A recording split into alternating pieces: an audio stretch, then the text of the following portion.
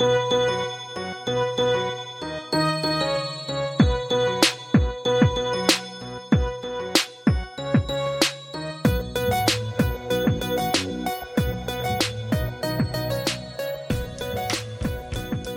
to Bad Patient, Malpractice Makes Perfect. I'm Robin Donovan. And I'm Laura Bierce. And we are two non-medical and non-experts sifting through this week's health news. Every week, Laura sends me 4 hints, and they are... This week's are memory, or boosting memory, science resolution, pot smoking mamas, and fatigue. And we're going to discuss 4 stories on those topics. But before we do, Laura, we had a listener question this week, and you know how we feel about listener questions. Yay! It's pretty freaking exciting. So this one comes from Whitney in Washington. She reached out to me on Instagram, actually, to ask about fake meat products. She wanted to know, are they healthy? And do people who are vegetarian and vegan actually eat them? So this question's a little bit in a gray area, right? Because healthy is kind of tough to define. But I reached out to a friend and Portland area vegan dietitian who I felt like would be the perfect person to answer this question. And what he told me is that in general, less processed is better, particularly in the case of soy products. And he said for himself, he eats processed products like rarely. But he felt that in terms of preference, that a lot of vegetarians and vegans are not making those choices because of flavors or because they dislike meat. It's more of an ethical, religious, environmental type of choice. And so, in that case, it doesn't really make any difference. So I didn't want to only have one source. So I also checked out a vegan cooking website called kadriskitchen.com. And she had a really cool quote that I liked and wanted to share. She said that, she was talking about still having a craving for flavors that she grew up with, and she grew up eating meat. She said, while I do have an ethical issue with meat, dairy, and eggs, I don't have an ethical issue with grilled flavors, smoky flavors, chewy textures, or creamy textures. So I thought, touche, Kadri. And if you guys want to check that out, it's CADRYS kitchen.com. And I think there's a really important question that comes out of this, Laura, and that is, have you ever consumed tofurkey? Oh, a what? A tofurkey. It's like a tofu turkey. You're taking all the fun out of this because now we know you never have. This may surprise you, Robin, but I've never had tofu. Whoa. No, that does surprise me. Never? Never, No. ever? Not knowingly. Never, ever? No. Come to my house, sit in my kitchen. I will make you all the things. That You've never had tofu? No. Laura! Robin. Some things are more delicious with tofu. I'm trying to think of what they are.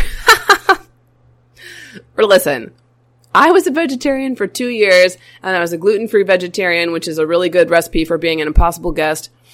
And I don't know. I might go back if I could, but I think that tofu has a place in everyone's diet, and tempeh as well. It's not just for vegetarians. Tempeh is like a cultured soy product. I've never had that either. Well, tempeh is arguably more healthy than tofu. Robin. Yes, ma'am. What was the question? What was the listener question? The listener question was, are fake meats healthy, and do vegetarians and vegans actually eat them? Okay. Are you implying that I'm on a tangent here? What is fake meat? Okay, so fake meat is just like tofu bacon or tofurkey, which is like tofu turkey. So it's soy-based vegetarian and vegan products that mimic the taste and texture of meat. So you can get sausage, you can get ground quote-unquote beef, you can get tofurkey. So there's this whole like universe of fake meat products. So is this like a veggie burger? Yeah, a veggie burger is an example, like a garden burger or whatever. Okay. Yes. That's an excellent example. I've never had a veggie burger. I don't really love them. And actually, ironically, a lot of these products are not gluten-free because they use wheat gluten to improve the texture. So, I can't even eat a lot of them, which is like really, I don't know. It just makes me feel like being gluten-free puts you like way down on the bottom of the eating totem pole. It just shows you how important gluten is to everything deliciousness. You're welcome. I know. I miss donuts all the time. Okay, another thing, though, that I learned that I wanted to share is that there's been some, I think the scientific term is kerfuffle over the use of soy in diets and people being worried that it could increase the breast cancer risk for women. And I found a little clip on the Mayo Clinic where they said that that is not actually the case. So a lot of people are thinking that, and want to kind of clear that up. Yeah, so it turns out that the American Institute for Cancer Research actually recommends eating 1 or 2 servings of soy a day. And so soy has this compound, or I don't actually know what it is, but it's called isoflavones. Flavones, I think. I have no idea. which are plant estrogens, and so high levels of estrogen in women, I think, are linked to increasing the risk of breast cancer, but that is not the same link with plant estrogen. So that is according to Mayo Clinic dietitian Catherine Zaretsky. So if Catherine's wrong, I don't want to be right. No, but I think also that Whitney's question about, like, do people really eat this? I mean, the Tofurky company, I looked at their website today and they have like dozens of different things. So apparently, yeah, people are eating this stuff. And shockingly, Tofurky is not actually all that processed. Like, I just assumed it was going to be chock full of awfulness, but it's like tofu and 5 other ingredients, and not like guar gum, like filler type of ingredients, like 5 regular people food type ingredients. So it actually kind of made me want to try it. You've never had tofu turkey? Tofurky. No, I haven't. And you know what's really surprising about that is that the founder and creator of Tofurky lives in Hood River, which is like an hour away from Portland. And, you know, I don't think we need to be surprised by that, but for sure. I mean, we're in the heartland of tofu here, so. I didn't know there was a heartland of tofu. There is. It's Portland. Actually, I like tempeh better, and so does the creator of Tofurky, and I feel very vindicated at this point. It's delicious. So. Okie dokie. There you go. Mm-hmm. Are you ready for our first article? I mean, as much as I love soy, yes. Okay. So, our first article comes from the LA Times. And it's, exercise is good medication for boosting memory and thinking skills. New guidelines say. So, these are new guidelines from the American Academy of Neurology. And it's recommending that twice a week people should exercise. It doesn't say in this article for how long they should exercise, but twice a week. And it can help preserve memory and thinking skills in people with mild cognitive impairment, which is different than Alzheimer's. And by 2060, which I think is like kind of funny, because I remember like when I'm like old, so I remember when it was like in 2020, you know, XYZ will happen, but now we've moved to 2060 as like XYZ will happen in 2060, no. Right? Because this is the end of 2017, so it's too close to be the future. 2 years from now, it's going to be 2020. How crazy is that? Oh my god! And then we're going to be 35 or something. I'm going to be 35. You're going to be like 17. No, that's my father. Cool teen forever. So MCI is something that happens in typically older adults. The older you are, the more likely you are to have it. This guideline says that it affects like 6% from those that are age 60 to 64, and it goes all the way to 25% between 80 and 84. But it doesn't say how about like 90-year-olds how often they have it, so I think that's interesting. We just at that point we assume it's 100%. I don't know. We just assume that it's at a loss. So what I find really interesting about this article is that there isn't a study or science behind this recommendation. There's what? There isn't. It's just some. The authors of the new clinical guidelines acknowledge there are no long-term studies that support this advice. However, studies that tracked people for 6 months suggest a possible benefit of twice-weekly exercise for cognition in MCI.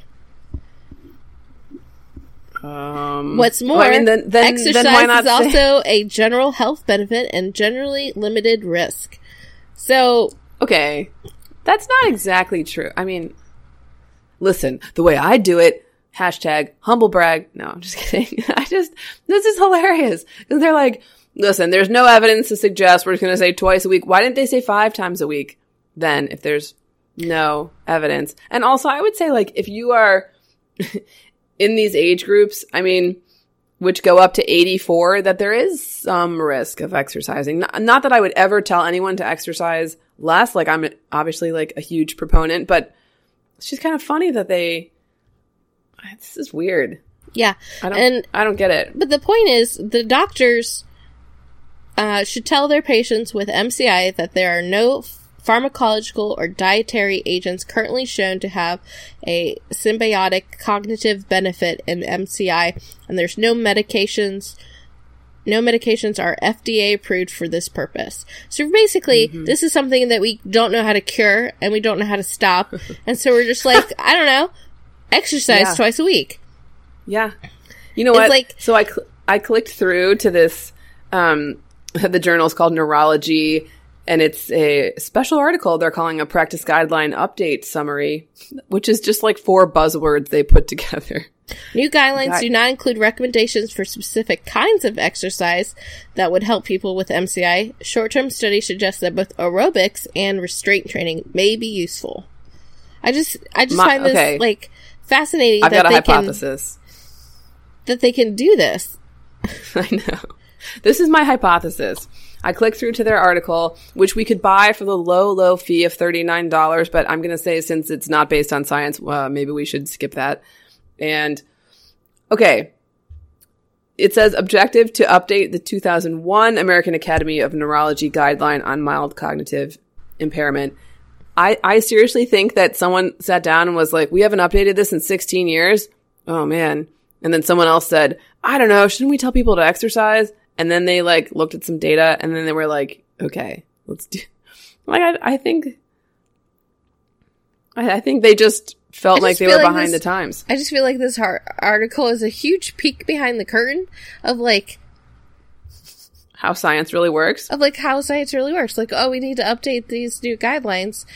Okay, right. What should they be? I don't know. No one studied this, apparently, because it's something that affects 25% of old people, but, like... Who the hell cares? Didn't seem important. Yeah. Let's not do a long-term study. They're old. That's just what it feels like. Like, this seems some serious ageist bullshit. I know.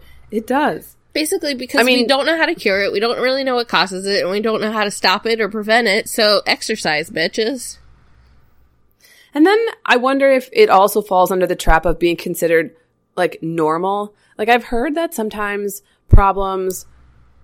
like fixable problems in people in their like 80s and 90s aren't diagnosed or treated because people are like, oh, well, the person's 90, so therefore they don't, it's just normal for them to be confused, or it's normal for them to be really tired. It's normal for them not to be hungry. So I almost wonder, like, mild cognitive impairment, if you met someone who was, let's say this study, like 82, and they seemed a little forgetful, you'd be like, oh, I don't know, they're old. So I almost wonder if for a long period of time, we just considered that normal, and so we never, like, researched it.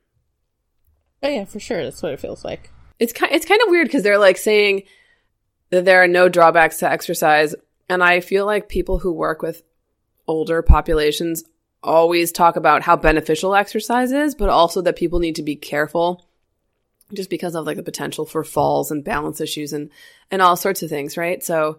Well, to be fair, they didn't tell them. I mean, it could be just water aerobics. It's not listed here. It's not saying what to do. Just exercise. Does it say how long? I don't know. This thing doesn't. Yeah. And I can't... the information I can get on the website that's not behind the paywall does not tell us. Maybe that's what you get for $39. They let you know how much time they made up that you should exercise for. The weird thing is, I wonder, like, it doesn't seem like this reporter interviewed the people who did this, who did the study. I shouldn't even say that. The people who wrote the clinical guidelines. I mean, it looks like she read the piece, but it doesn't seem like she talked to them. So I'm kind of curious as to, like, that seems like the most obvious question, right? Like, okay, say we're going to follow these guidelines. 2 days a week we're going to exercise. What counts as exercise? Especially in these populations. I mean, you get 80 and 80 to 84. Like, what are they saying equals exercise? Yeah. Man. Hey, do you know about the Iron Nun? No. Okay. The Iron Nun is this woman, and she's like a million years old.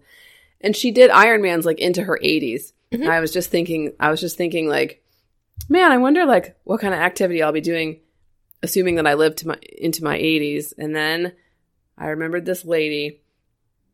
She's a Catholic nun, and she keeps, I think she stopped. Yeah. No. There's Buddhist nuns and all sorts of things. You can be a nun in many religions. So anyway, she keeps setting these like age group records because there's no one else in her age group. And one of her proudest accomplishments apparently is that for many different races, they've had to create a new age group for her, and which she feels like is opening the door for more octogenarians to race. Her name is Madonna Buder. I don't, Buder. Anyway, if you Google Iron Nun, somebody made a really cool commercial based on her, and you can see her in action. She's wonderful. Awesome. That's right. I can take any story and make it be about triathlon. So there. You're welcome. Mm-hmm. You ready for the next article? Absolutely. So our next one comes from the Daily Meal. And it is the healthiest New Year's resolution for 2018, according to science. According to science! As opposed to what? According to Jesus Christ himself. No, it's what this article is bitching about is that there are all kinds of people who will write a blog article or do like a clip about how to do a for your New Year's resolution, and they don't about like being healthier, and they don't know science. So what the fuck are they talking about? They don't know science. So the science has proven that that you should use intuitive eating. Do you know what intuitive eating is, Robin? Is that where you just eat what you feel like? Yes. Eating? Yeah. Yes. You're supposed to listen to your body and figure out what your body really wants, and just like no, we already talked. Okay, but we already know this is wrong because remember we did that. We had that listener question about cravings. Yes. One study published in the Journal of American Dietitian Association followed almost 80 all-white, obese, and chronic dieters through 2 different health interventions. One of the groups started a modest diet, slightly calorie reduction instructions on the nutrition of food, etc., while the other learned about intuitive eating and size acceptance. And the people, 41% of the dieters commitment started to wane over time. But only 8% of intuitive eaters felt motivated to quit. Which I feel like that's because they were allowed to eat whatever they wanted. But motivated to quit? Like what? Like typically, I think that means I'm not motivated, so therefore I quit. Yeah, that's like wonky wording. Oh man, I just thought it was very funny. And they're generalizing the study to the entire population, where the study, which, as you pointed out, was a tiny sample size, was like chronically obese white women, right? So, I don't know. Or Did I make up white? Yeah, no, maybe they just are correctly. white. They are white. Okay. Age 30 to 45. So they're in our age bracket. Oh, and it wasn't 80. It was 78. Almost 80. They were very... Almost 80. Okay. Yeah. All right. We'll give it to him. I mean, I like the size acceptance piece. Like, I like that idea. I think I just don't like this article. I know. But it's science. But it's like the wrong science. Like this is the healthiest New Year's resolution possibly for obese white women from age 30 to 45, maybe. Like this is the right New Year's resolution for like possibly for a tiny group of people. Like assuming this study is they could reproduce it, like it would only apply to this little tiny group. I cannot believe they put according to science in the headline and then misused the science. Like, if you're going to say according to science, then at least get the science right. Oh my God, for God's sake. Yeah, science hates to be misquoted. They get so angry about it. I mean, give science a break. It's been a tough year for science already. Jesus. Everybody keeps saying science says stuff, and they just, like, that science did not say that. And the thing is, everyone says that. Yes, I know. It's like someone told me once. You know how you can tell someone's about to bullshit you is they say, "Well, statistically speaking," and then they just like whatever. If I'm like, Laura, statistically speaking, eating a diet of 100% marshmallows is going to lengthen your life. I mean, you think I'm right because I said statistically speaking at the beginning of the sentence, and that's a tough phrase to say. So you think I'm smart, just right off the bat.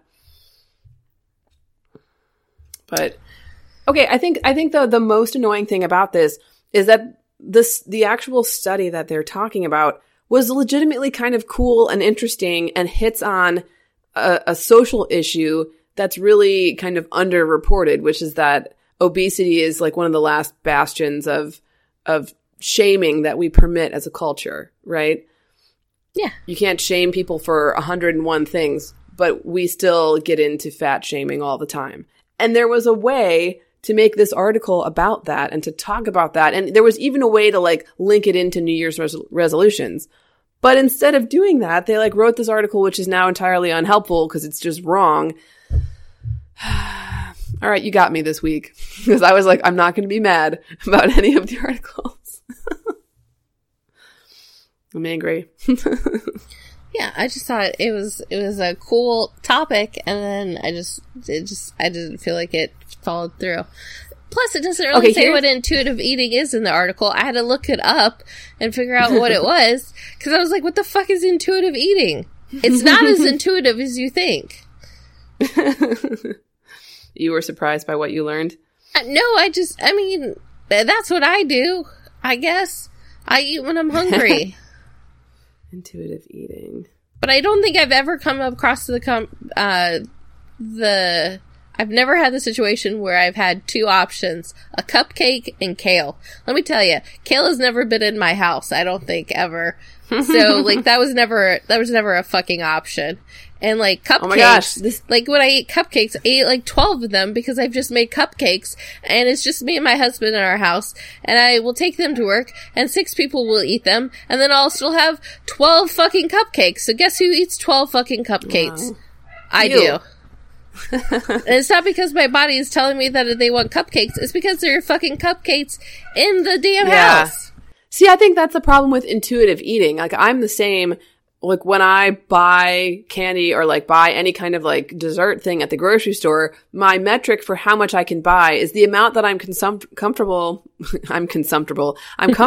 with myself consuming in the next 24-hour period. Because the chances are high that I'm going to eat all of it, whatever it is.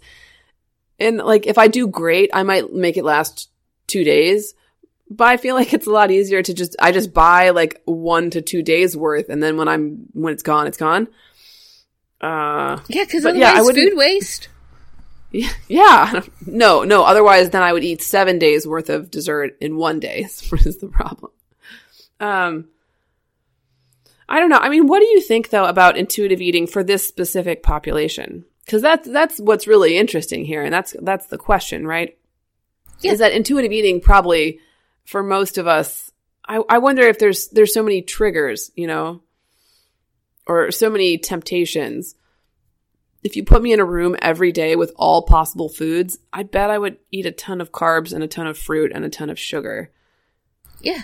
I'm sure I'd eat meat and vegetables eventually, but like, yeah, if gluten-free cupcake is one of the options. And I want to tell you as a tangent that when you make gluten-free cupcakes, you only get 12, period.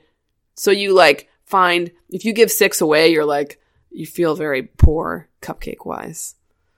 So when you were saying I give 12 away and I still have 12, I was like, what is this cupcake miracle of which you speak? Robin, you just make a double batch. Well, I might, except for the cupcake mix is like $5 a box. So it's like, yeah, I want cupcakes, but do I want cupcakes enough to spend like $10 on the mix alone and then frosting and then whatever? You know, at a certain point, you're like, I want a cupcake for $20. Maybe I'll skip. Like, it's like gluten-free pizza. It's always $25. And you're like, sometimes I want pizza, but I'm just like not willing to spend $25 on garbage. Then again, sometimes I am. If you're spending $25 on garbage, you're doing pizza wrong. Well, I mean, if I go to like Dewey's, that's how much it is because they make you buy the whole pizza. But it's not garbage. Oh, I see what you're saying. Well, I'm saying it's not super healthy. Healthy is a relative term, Robin. Well, I guess. That's what you just fucking said. I'm not putting judgment values on healthy. Thank you. Healthy is a relative term, and when I eat an entire gluten-free pizza by myself, because it's thin crust, people, it's thin crust, I can't really be blamed. No. I do want to say that, though. Sometimes people are like, you ate the whole pizza, and I'm like, okay, but it's like micro-thin crust. Fuck that. I eat the whole pizza all the damn time. And it's thick and fluffy, and I love the shit out of it. Oh my god, I love it too. And I like eating ice cream afterward too. So how intuitive is that? I like it because the ice cream place is right next door to the pizza place. And when there's the Dewey's Graters combo. It's the greatest combo ever. It is the greatest combo ever. Oh, man. I do miss the Midwest sometimes. And it's those types of things that get me. The pizza and the ice cream. Yeah, you're just going to have to drink your kombucha and be happy. Listen, there's a place here that makes gluten-free pizza, and they also have vegan options, and it's called Hot Lips. I never went there because I thought they weren't going to have it, but they do. Sweet. Now anyway, Are you ready for this episode brought to you by Dewey's, Graters, and Hot Lips? Yes. Are you ready for our next article? I mean, is it going to be pizza related? It is not. Fine. I mean, maybe in a circuitous way.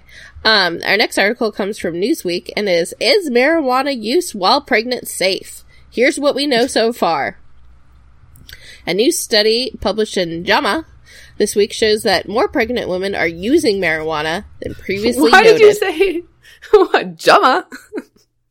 It's JAMA. How would you pronounce that? Yeah.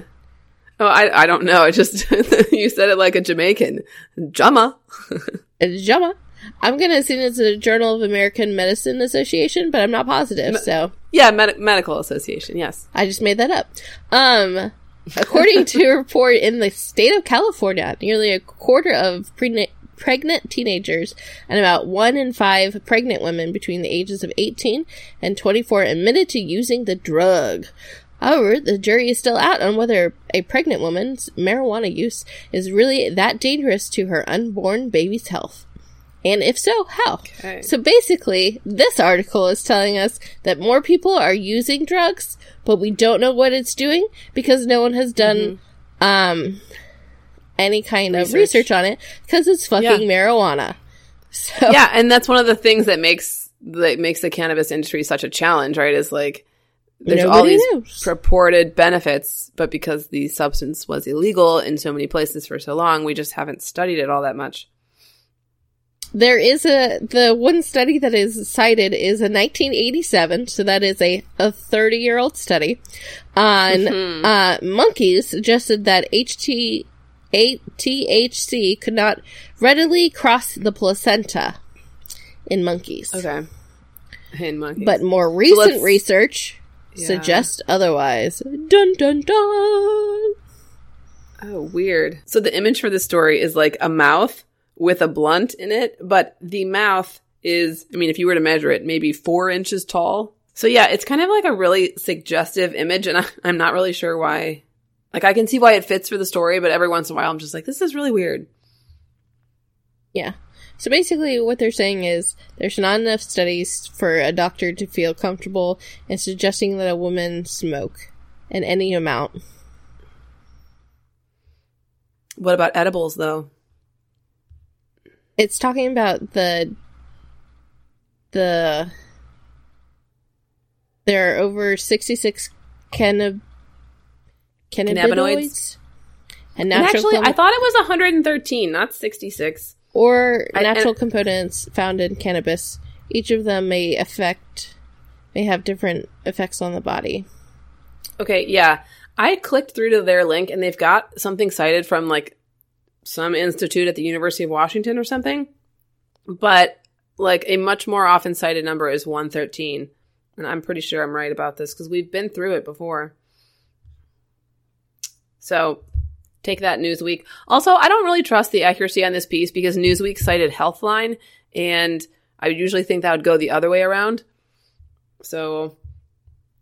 Is Healthline not reliable? Healthline is fine. It's just not as journalistic. It's more of like a reference.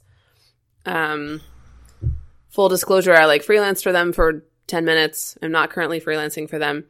But yeah, I mean, Newsweek, this would be like if the New York Times quoted the Dayton Daily News. There's nothing wrong with the Dayton Daily News. It's just kind of like unusual.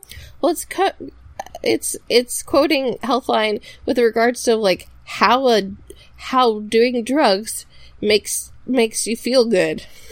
Like, yeah, and that's the like it seems like duh, but I guess it's important to cite it. So here's the story about. That's not like, yeah. I mean, Healthline's not exactly a primary source, which is why I'm just kind of like confused about that citation.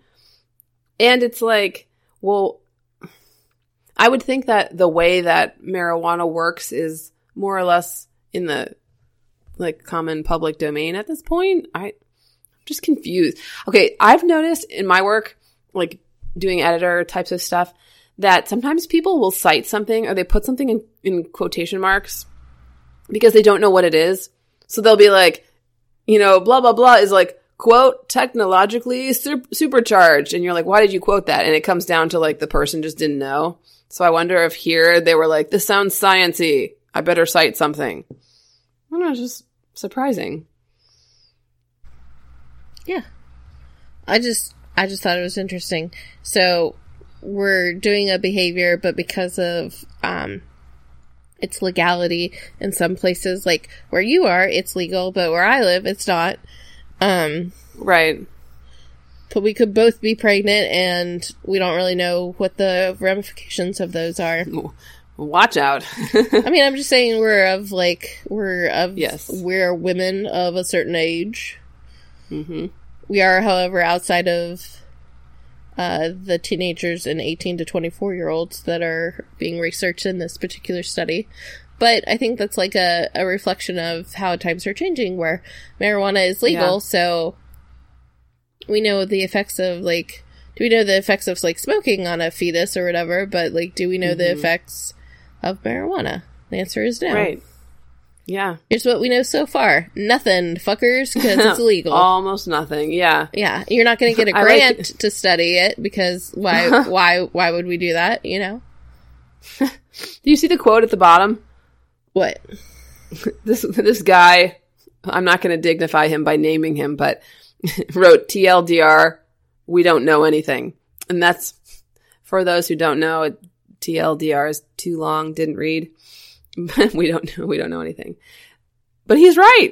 If you had to sum up this story in one sentence, that's it. Here's what we know so far. Nothing. Nada. First of all, it's science, so we're never going to be certain about anything. But second of all, it's science about a legal thing, so I don't know. What does does the Netherlands not do research on this stuff? Isn't it legal there? Yeah. Sometimes I just feel like we're maybe so, like, United States centric that we're like, no one else does science. Or like, no one else does science the way we do science, and we're not going to trust their science. We're going to use our own science. Right. So, according to science. According to science. I'm also surprised that, like, they didn't immediately go to edibles. Like, I'm surprised that pregnant women would be smoking pot. Yeah, I mean, when there's 2 delivery methods, I feel like most pregnant women are going to go for the edible, right? I mean, yeah, because, like, I know smoking's bad, so I'll just eat it. Mm-hmm. Oh, my goodness.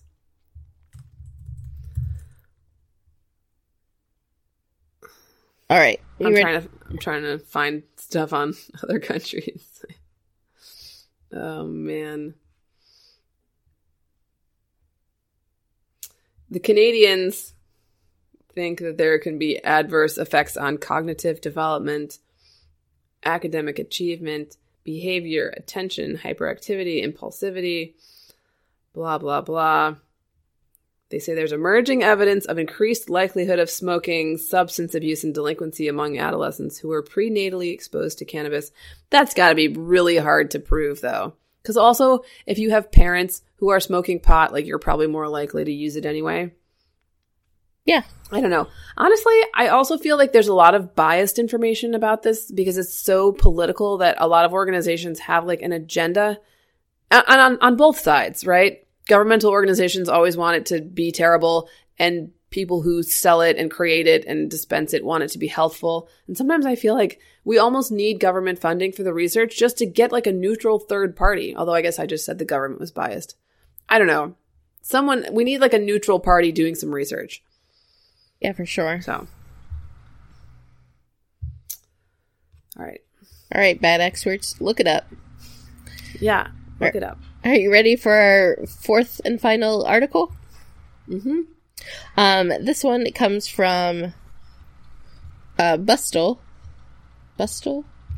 Bustle? Bustle? This one comes from Bustle. That's not a news outlet. Yes, it is. Damn it.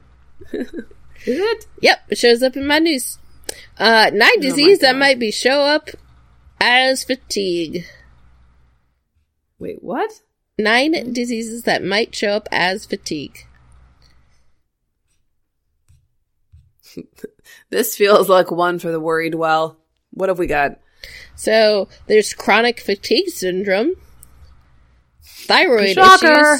issues, Lyme disease, which, by the way, totally thought it was spelled differently than that. It's L-Y-M-E. I definitely thought it was, like... L-I-M-E? Yep. Like the citrus? Yep, like the citrus. So I feel dumb. Anemia. I'm gonna let you go for the next one. Neuralgia paresthetica. Inflammatory bowel disease. Celiac disease. Heart disease. And depression. So you're talking about the different types of fatigue. And I thought, what other things could I worry about besides being tired? Like, maybe your fatigue isn't really fatigue. Maybe it's just one of these other diseases. Maybe you have Lyme disease. It made me annoyed. Yeah, it seems kind of unhelpful because almost every illness makes you feel tired, right? I mean, you also might just have a fucking cold. Right. You also might have not gotten enough sleep, or you're dehydrated, or like whatever. Still looking at this one. Is celiac disease is the main, like, symptom fatigue? No. I mean, like feeling generally crappy is something, but a lot of it is like gastrointestinal distress and symptoms. I mean, as it goes on, you can develop all sorts of issues because you're essentially becoming malnourished. But And yes, malnourishment would make you tired, but you're going to have a lot of other symptoms before you become malnourished, right? Right. I just thought this felt like first year medical school. Oh my God, I have everything. You know, like, you're tired. Yes. Here are the things that you need to worry about. Like, it's just one more thing. Yeah, like heart disease. If tiredness is your only symptom, I don't know, or like depression. It's like somebody like went into WebMD and like type in your symptoms, your symptoms, fatigue, and then just pulled like the top 9 results. Yeah, but the weird thing is they chose this one. They chose a bunch of things that are like big, broad buckets that like tons of people can have, right? Mm-hmm. Like anemia, thyroid issues, depression, chronic fatigue. They're like somewhat broad. And then they chose this little known neurological condition that happens to women, some women during pregnancy, or people, this like neuralgia, however you say it, paresthetica. I mean, I've never heard of this. I've never seen this word before, which doesn't mean it's not a real thing, but I'm just saying, like, where did they find this one? This refers to a nerve problem. The nerve that goes to the surface of the outer thigh is compressed, resulting in tingling and pain on the skin. Which I feel like is a bigger fucking symptom than fatigue. Yeah. And it says, this is a slightly lesser known cause of fatigue. No, I'm saying this is a little to almost unheard of cause of fatigue, unless you're like an OBGYN or a pregnant woman who's reading a ton of books. Like, what? What? I have tingling and pain on my skin. Also, I'm tired. What could it be? And like the most bizarre thing about this whole piece is that they accompanied this neuralgia thing with a time-lapse video of a woman's growing pregnant belly, which is just like distracting and strange. Without that symptom, it is exceptionally unlikely that this is your issue. But if you do, it's important to note, as you may be suffering from that damage, and that could become a permanent without intervention. Yeah, so hey, if you have this and you don't get it taken care of, it's going to be super problematic. Yes, but I'm not going to go to the doctor because I'm tired. I'm going to go to the doctor because my thigh hurts. Yeah. My thigh is on fire. I do not have thunder thighs. It's so weird. Like, I just don't...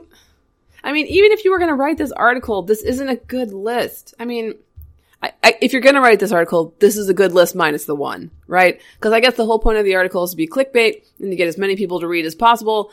And, you know, if you're targeting everyone, then yes, pick the common illnesses. But I feel like the person had to come up with a certain number, and they were one short, and they found this.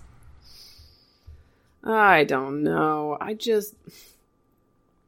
Well, spoilers. Every disease might show up as fatigue. Maybe not like ADHD. You know, like, but a ton of diseases might show up as fatigue. Yes. This is just dumb.